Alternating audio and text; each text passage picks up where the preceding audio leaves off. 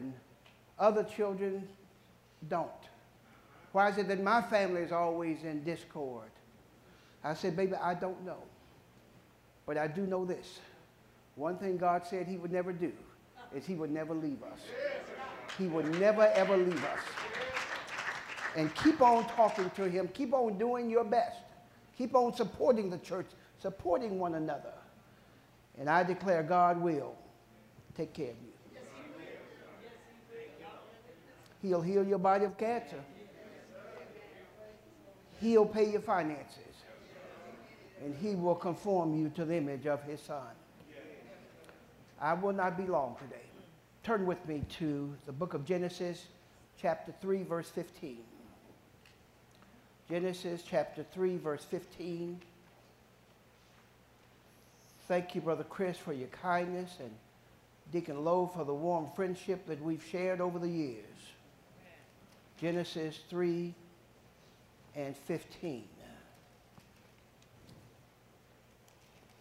Genesis 3:15 from the King James rendering. And may I say to you, don't get caught up in the King James or New King James. Find something you're comfortable with and stay there with it. Genesis chapter 3, verse 15. And I will put enmity between thee and the woman, and between thy seed and her seed. It shall bruise thy head, and thou shalt bruise his heel. You may be seated. Dear loving and gracious Father, we come now in the precious name of Christ. Thank you for your amazing grace and kindness. Lord, use me to disseminate your eternal word. Lord, they didn't come to hear me. They came to hear you. And Lord, when we leave here today, let it be said that you decided to speak. And we decided to listen. For Christ's sake. Amen. And amen. And I will put enmity or division between thee and the woman, and between thy seed and her seed. It shall bruise thy head, and thou shalt bruise his heel. I want to talk from the subject, the prophecy of Jesus Christ. The prophecy of Jesus Christ. In the ancestry or genealogy of Christ, we find 42 generations, 14 sets of 3. Each declares the prophecy of Christ in the book of beginnings or Genesis. Genesis 3 and 15 speaks of the seed of the woman and enmity or division between thy seed and her seed. This is one of the most important prophecies in the entire canon of scriptures. The remaining pages of the Bible is the unveiling of the seed. 2 Samuel makes reference to Judah, one of the 12 tribes of Israel, for Jacob had 12 sons. Reuben, Simeon, Levi, Issachar, Zebulun, Benjamin, Dan, Naphtali, Gad, Asher, and Judah, of which Christ came out of. Genesis 49 and 10 says the scepter or the kingship would not depart from the house of Judah. 2 Samuel chapter 7 verse 12 through 16 says this seed would come from Judah. So in Genesis, Satan gets busy trying to destroy the godly seed. Satan thought it would be one of Adam's seed, so Cain killed Abel, trying to destroy the seed. But Adam and Eve had another son named Seth. Genesis 4 and 25 called Seth another seed. Since Cain slew Abel in Genesis 6, it says men became more evil and Satan continued to corrupt the seed. In Genesis 6, the Lord raised up a godly seed in Noah. He sent the flood to destroy the evil men and used Noah to raise up another godly seed. It rained 40 days and 40 nights. The Lord through Noah was to replenish the earth with good seed to stop the promise of Genesis 3 and 15. The whole Bible is the unveiling of the seed. What I've given you is a whole testament in a condensed form. But something happened. And this is not recorded in the Bible. But in 70 AD, a Roman general named Titus burned Jerusalem to the ground.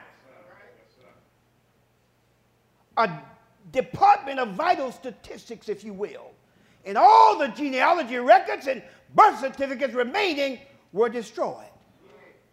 Jesus had to prove he was a Messiah. This prophecy of the coming Messiah would be from Adam through Judah via David. From Adam via Judah through David. This is why the New Testament opens with the genealogy of Christ, the son of David and the son of Abraham.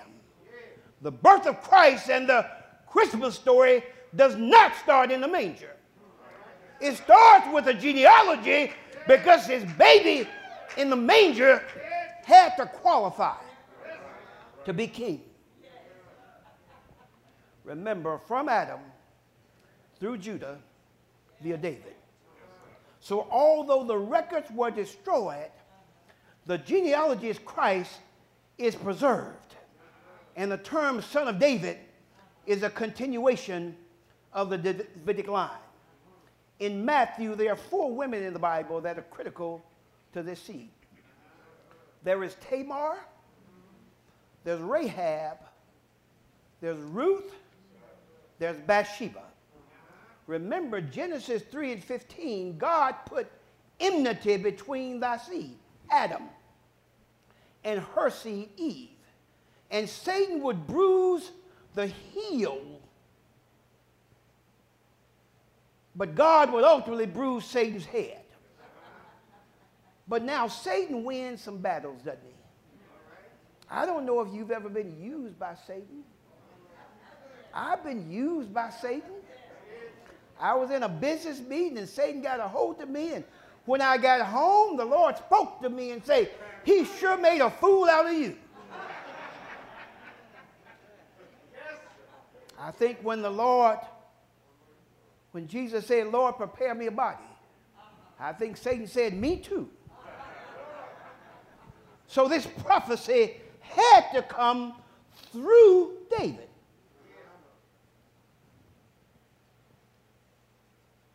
Tamar and Rahab were prostitutes.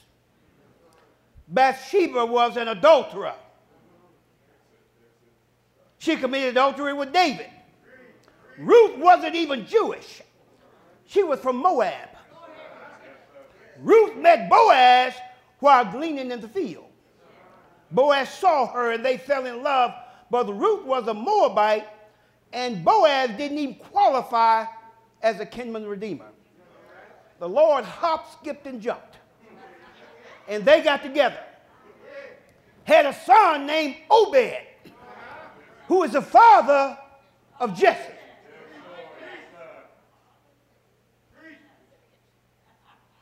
Jesse is the father of David. Matthew opens, this is a genealogy of Jesus Christ, son of David.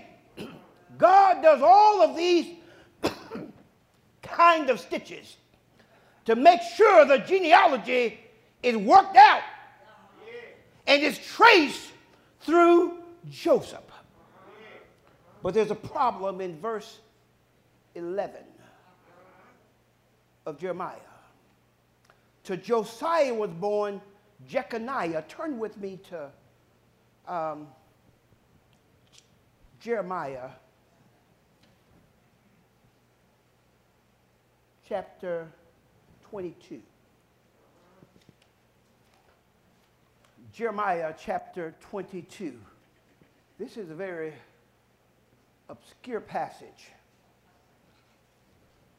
Jeremiah 22. Jeremiah is from the books of the Bible called the books of prophecy. Jeremiah 22. Jeremiah 22 and 30, it reads. Jeremiah 22 and 30. Thus saith the Lord, write ye this man childless, a man that shall not prosper in his days. For no man of his seed shall prosper, sitting upon the throne of David and ruling any more in Judah. He refers to a man by the name of Jeconiah, of his brother, to the deportation of Israel. This is a bit confusing. The reference is Jeremiah 36 and Jeremiah 22. It reads, write this man childless, no man of his seed shall ever sit on the throne of David. This curse on Jeconiah was that none of his sons would be recognized due to the curse on the seed because of sin. But Jesus Christ must be from Adam through Judah via David. Here an interruption occurs. This Jeconiah problem stops the progression in the Davidic line.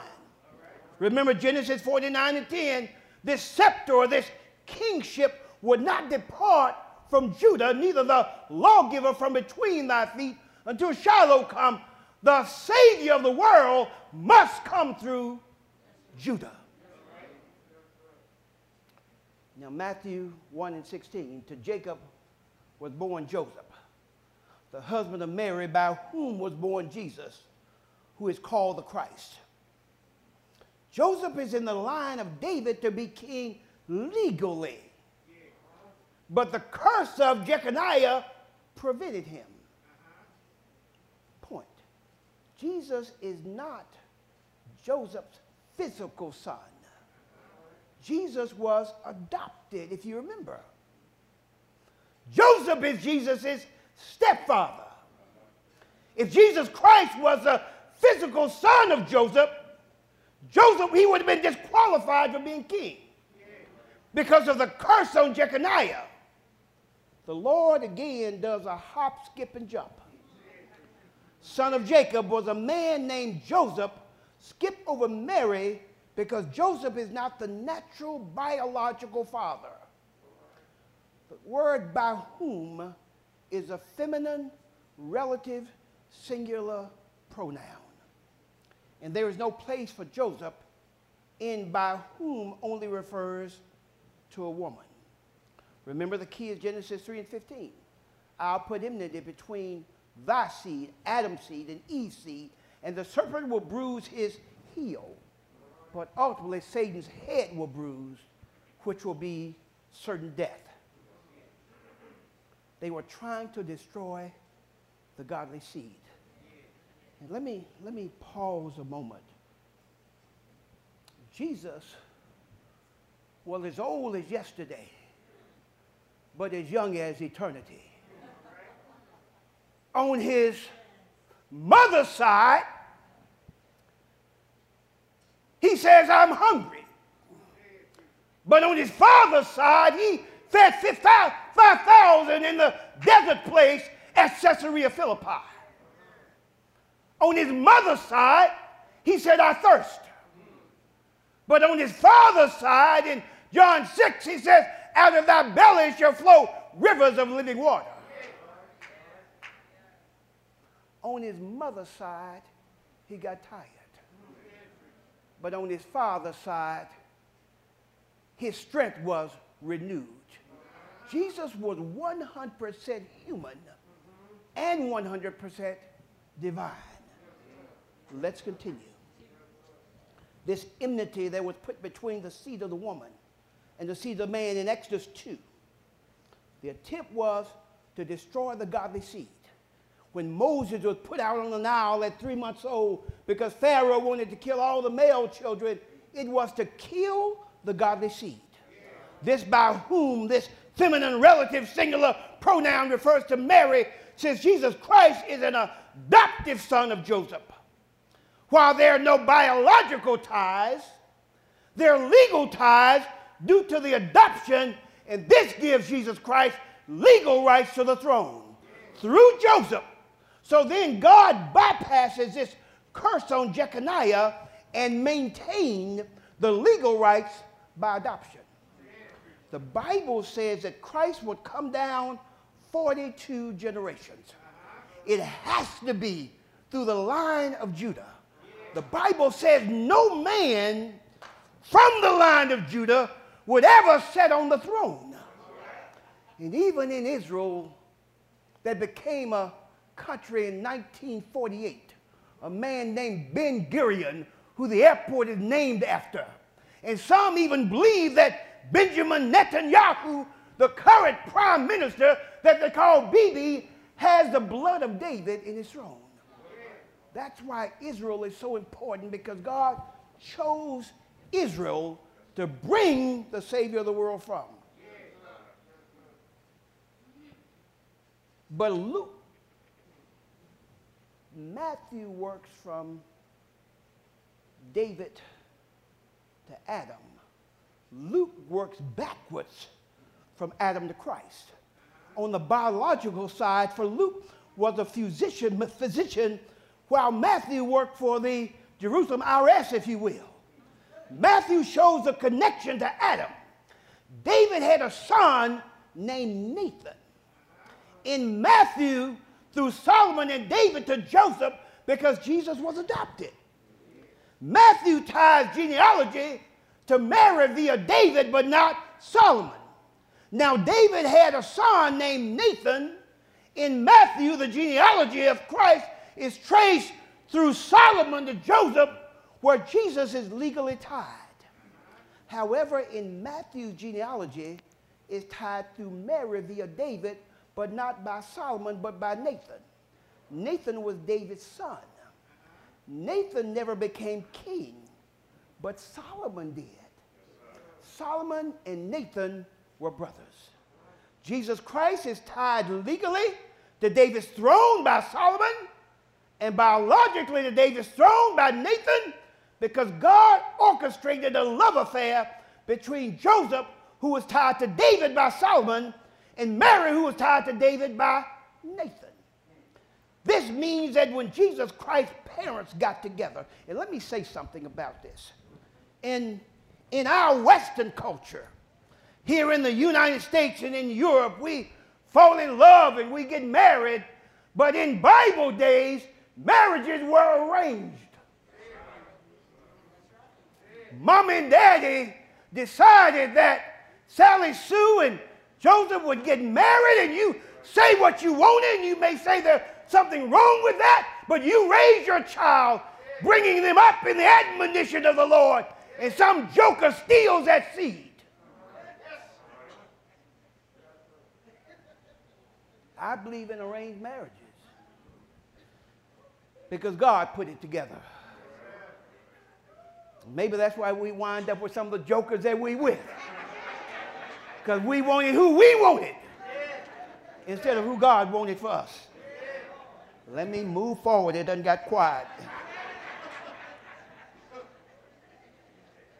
God orchestrated a love affair between Joseph, who was tied to David by Solomon, Mary, who was tied to David by Nathan.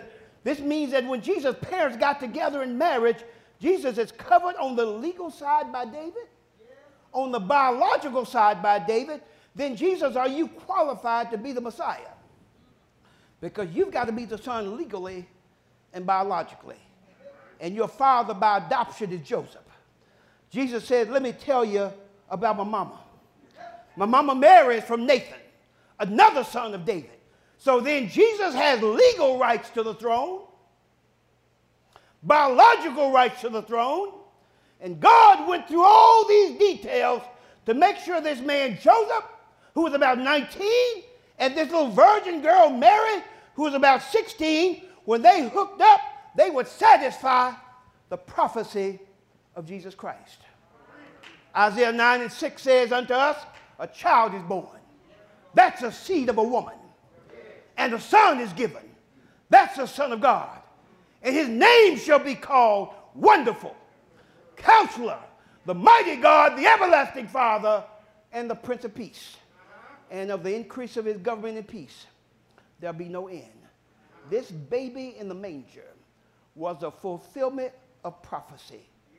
Can you imagine a little baby in a manger blowing spit bubbles that would become the Savior of the world? God could have had him born in a palace. But I'm glad that he came up low. And that's the posture of Jesus. He puts life where we can reach it. I don't know about you. You don't learn much about life from the top down. You learn from the bottom up. And that story is woven in the fabric of we as African Americans, who we've had to make it through the peanut farms of Georgia, through the cotton of Mississippi, through the rice paddies of Arkansas, and through the muck and mire of Mississippi. We understand something about coming up hard, but I'm glad I came up hard. So this baby in the manger was to become the Savior of the world. Well, in Genesis, he's a seed of the woman. In Exodus, he's a great I am. In Leviticus, he's a substitute. In Deuteronomy, he's an eagle that stirs up its nest. In Numbers, he's a brazen serpent. You remember what Jesus says in John 3, and he quoted Moses, as Moses lifted up the serpent in the wilderness, even so must the Son of Man be lifted up, and if I be lifted up, I'll draw all men unto me. In Joshua, he makes walls tumble. In Judges, he's Samson's strength. In Ruth, he's a kinsman redeemer. In 1 Samuel, he's Hannah's promise. In 2 Samuel, you want to see a beautiful portrait. God had removed Saul. And Saul and his son Jonathan had fallen on the sword. The Lord said, I prepared for me a king. Go down to Jesse's house, he told Samuel. They got there, and he says, one of these boys are going to be king. Shammah was there. Abinadab was there. The other 4 sons were there, and whoever would walk under David had a horn of oil. And he turned that horn upside down. Whoever would be king, the oil would run on them. I would imagine they'd been to Cox Cleaners and had their suits pressed, had their shirts done, and Abinadab walked up, and David did this and nothing happened. Shammah walked up and did this and nothing happened. The question was asked, are there any more children here? Yeah, we got one little run out there, but he ain't nobody. He just keeping sheep. Samuel says, go get him. We won't sit down till he comes. They brought in little David. He smelled like sheep. The narrative says he was ruddy of good countenance, and David walked under this horn of oil. And the narrative says, and the oil did run. And in 1 Samuel 16:7, it says, God doesn't see as man see it. God looketh at the outward appearance. Man look at the outward appearance, but God looketh at the heart. And to show you that David had the right spirit, when he was anointed king, he didn't step up to the throne. He went back keeping his father's sheep until his time came. The lesson is, let God promote you. Let everybody else push and shove to get in front, and let God promote you. So in 1 Samuel, he was this horn of oil. In 1 Kings, he's a half that's never been told. In 2 Kings, there was an axe head that the prophet threw in the water, and it was anointed, and the Bible says, and the iron did swim. This axe head floated. In 1 Chronicles, he's a covenant renewed. In 2 Chronicles, he heals our land. In Ezra, he's the one that reads the scroll from morning until evening. In Nehemiah, he says, stay on the wall. In Esther, he's Mordecai's scepter. You want some interesting reading, you read the book of Esther, and you see Haman that built the gallows for somebody, he hung on the same gallows that he built on. If you dig a ditch for somebody, you better dig too.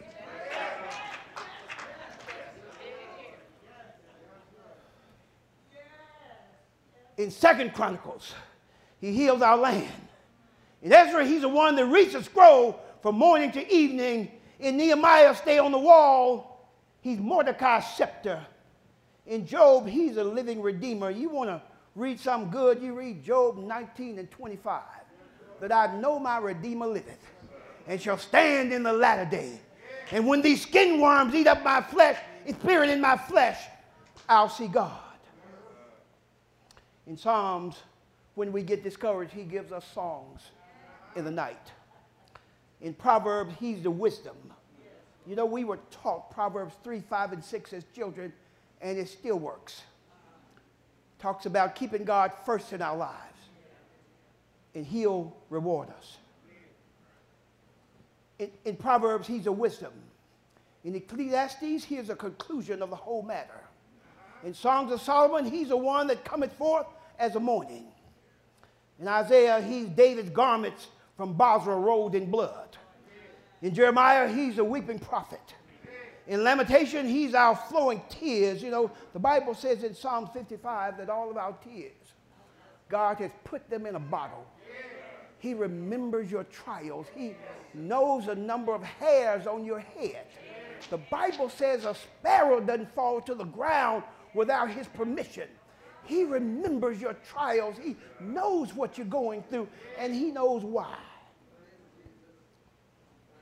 In Ezekiel, he's our dry bones. Daniel, he's our stone hewed out of the mountain. In Hosea, he's a faithful spouse. In Joel, he's our young man's vision and old man's dreams. In Amos, he's the two that must walk together except they agree. In Obadiah, he's a godly man in a secular job. Do you work a job and they want you to do something illegal? You do what's right, and God will honor you. In Jonah, he's our protector. Michael, he's Bethlehem's promise. In Nahum, he's our deliverer. In Habakkuk, he's the Lord that's in his holy temple. In Zephaniah, he consumes man and beast. In Haggai, he overthrows kingdoms. In Zechariah, he's a prophecy of one riding on a donkey. And you want to be encouraged, you look at Zechariah chapter 14, verse 4. It doesn't say when Christ will return, but it says where he'll return. That on that day, his feet shall stand on the Mount of Olives. And when he comes down through that Kidron Valley, through the east, that sky is going to split. And the Bible says the dead in Christ arise first. And we that are alive and remain shall be caught up to be with him in the air. That's not all he is. In Malachi, he's the window of heavens. You know, Malachi chapter 3 talks about if we pay our tithes, he'll open up the windows of heaven and pour you out a blessing you won't have room enough to receive. Every house I've been in always has more windows than it does doors. God will bless you if you just honor him. Honor him. He knows your circumstances. Pastor, I don't have the faith to give 10%. Well, give something and ask him to bless it. And as he blesses you, you give a little bit more, a little bit more, a little bit more. He understands your situation. You can go to heaven if you don't tithe. You just go catch hell on earth if you don't. God understands your circumstances. Give him something, ask him to bless it, and you watch him grow you.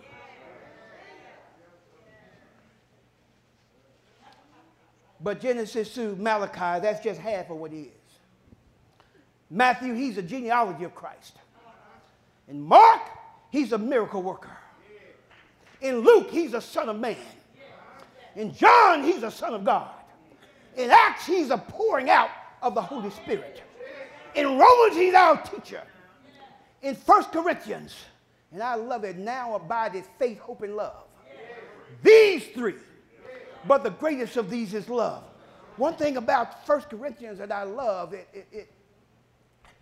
it suggests to us, and listen to me closely, that we're going to recognize our loved ones when we get to heaven.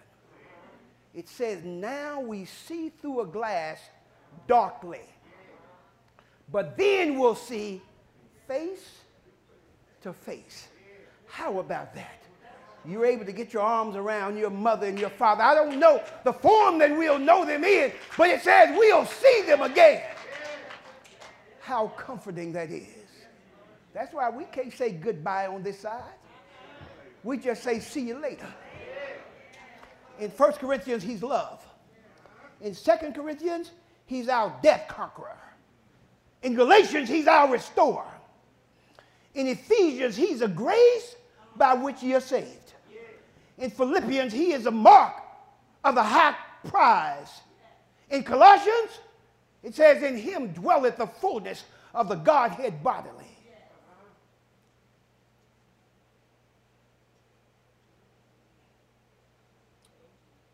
In 1st, 2nd Thessalonians, he's a trump of God. In 1 Timothy, he's a preacher's teacher. In 2 Timothy, he's a book that Paul left at Troas. In Hebrews, he's our faith. In James, he's our practical wisdom. In 1 Peter, he's a sincere milk of the Word of God. In 2 Peter, oh, this is beautiful. He says, cast all your cares on him, for he cares for you. You know, you can lean on him, and he won't give way. The old folks say he's a leaning post. We've leaned on him all our lives, and he's still standing strong. 1st, 2nd, and 3rd John, he's a perfect love that casteth out fears. In Jude, and I love this, it says, now unto him who is able to keep us from falling and present us faultless before the presence of his glory with majesty, with glory, to the only wise God, our Savior, be glory, majesty, dominion, and power. In Revelation, he's a signature God. For the Bible says on his thigh and on his vesture is written the name, King of Kings and Lord of Lords. I believe in the prophecy and the ancestry of Christ that he is coming back. Remember in the Mount of Olivet when two men in white, when Jesus ascended into heaven, and they said, ye men of Galilee, why stand ye gazing? Just like he was taken up, he's going to return. And you know what? If God can orchestrate this ancestry of Jesus Christ because of all of what God has done in the past and pull this together from yesterday, I know he can take care of my tomorrows. Now, you know what? Maybe you're like me. I'm not perfect.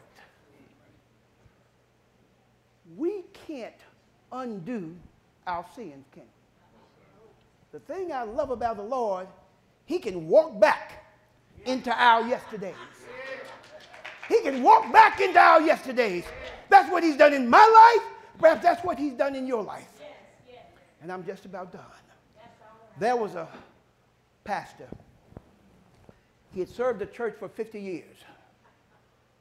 He wasn't trained in the ministry. He was an electrical engineer. He went to college for engineering and gave up a 6-figure job and abandoned that for the ministry. He was married, his wife and his son were killed in a horrible car accident. He became depressed, despondent, and dejected. All of us have been there. He said, Lord, what did I do so bad to cause me to lose my dear wife and my son? He was walking along the streets, and he was so depressed and dejected, and he saw a man that was constructing a building, and the man had a piece of stone that he was chiseling at. And he asked the man, he says, sir, what are you doing? He said, you see that building way up there? You see that hole in that building, that crack? He says, I'm fashioning this stone down here so it'll fit up there. That's what God is doing with us. He's getting us ready down here to fit. It hurts sometimes. Yes, it does. When you're trying to do what you believe is right, trying to do by right family and trying to do right by church and your loved ones, and we won't start on family. If you living for the Lord, the devil got your family, I'm telling you. My granddaughter called me. What are you doing tomorrow, Papa? That means she got me on her schedule. God is working on us down here so we can fit. So we can fit up there. Well, Pastor, you don't understand. Pastor, I'm battling this addiction and I don't know what to do. I just can't help myself. You know what I'm going to tell you to do? I ain't going to tell you to let go of addiction. I'm going to tell you to get your clothes ready on Saturday night and keep coming to church on Sunday morning.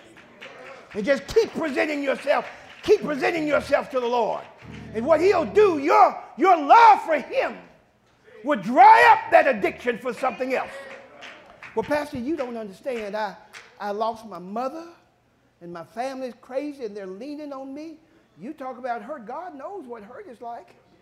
He was rejected by his own. The narrative says he came unto his own received him not. But as many as did receive him, to them gave he power to be called the sons of God. He knows about your rejection. He knows about family problems. He knows everything you're going through. And what I'm going to do is ask you to just trust him with your life. God did not say the sailing would be smooth, but he did promise us a safe landing. You don't have to be perfect to serve him. Just present yourself to him. Here's what the Bible says in Romans 10. Brethren, my heart desire and prayer to God is for Israel that they might be saved. But I bear them record. They have a zeal of God, but not according to knowledge. You don't have to know the Bible to be saved. You just know God.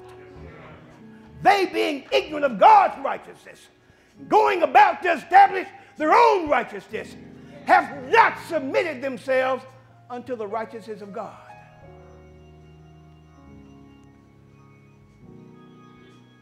The marijuana won't get you high enough. The heroin won't make you feel good enough. But the high that Christ gives you, you will never come down. He saves us instantly. Whosoever shall call on the name of the Lord shall be saved. Salvation is instantaneous, but conversion takes time.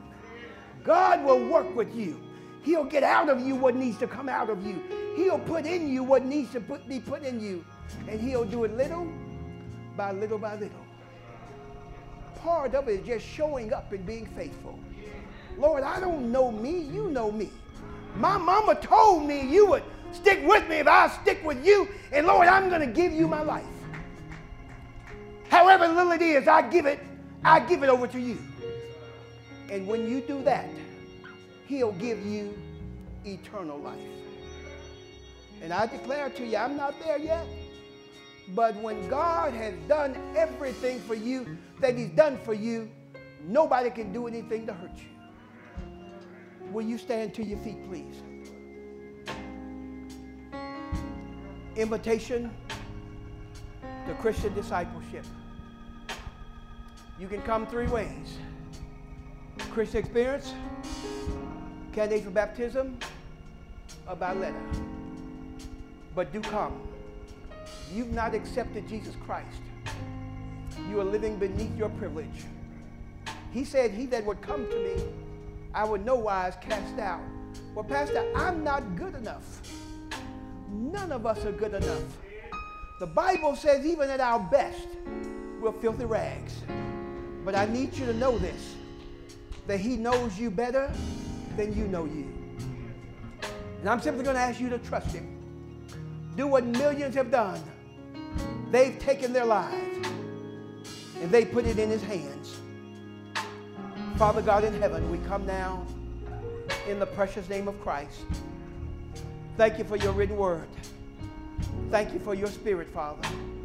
And Lord, if there's anybody here, we are saved, but we are being saved, Father. Anybody here that does not know you in the free pardon of their sin, we ask that you would save them right now. Lord, they're not saved by walking down an aisle or raising their hand. They're saved because they allow your spirit to enter their body and your spirit take over in their lives. Thank you for your grace. Thank you for your loving kindness. Thank you for your healing spirit. Thank you for doing for us what we cannot do for ourselves. Thank you for your Son, Father, who hung, bled, and died for our sins, and who's coming back to receive us unto himself. And Lord, we are not perfect. We're being perfected, Father. We're saved, Father. Lord, you gave us love on layaway, Father. Lord, before the foundations of the world, a lamb was slain. And that salvation was made possible for all of us. Lord, we receive it in the name of Jesus Christ. And all God's people said, amen, amen, and amen. God bless your new mission.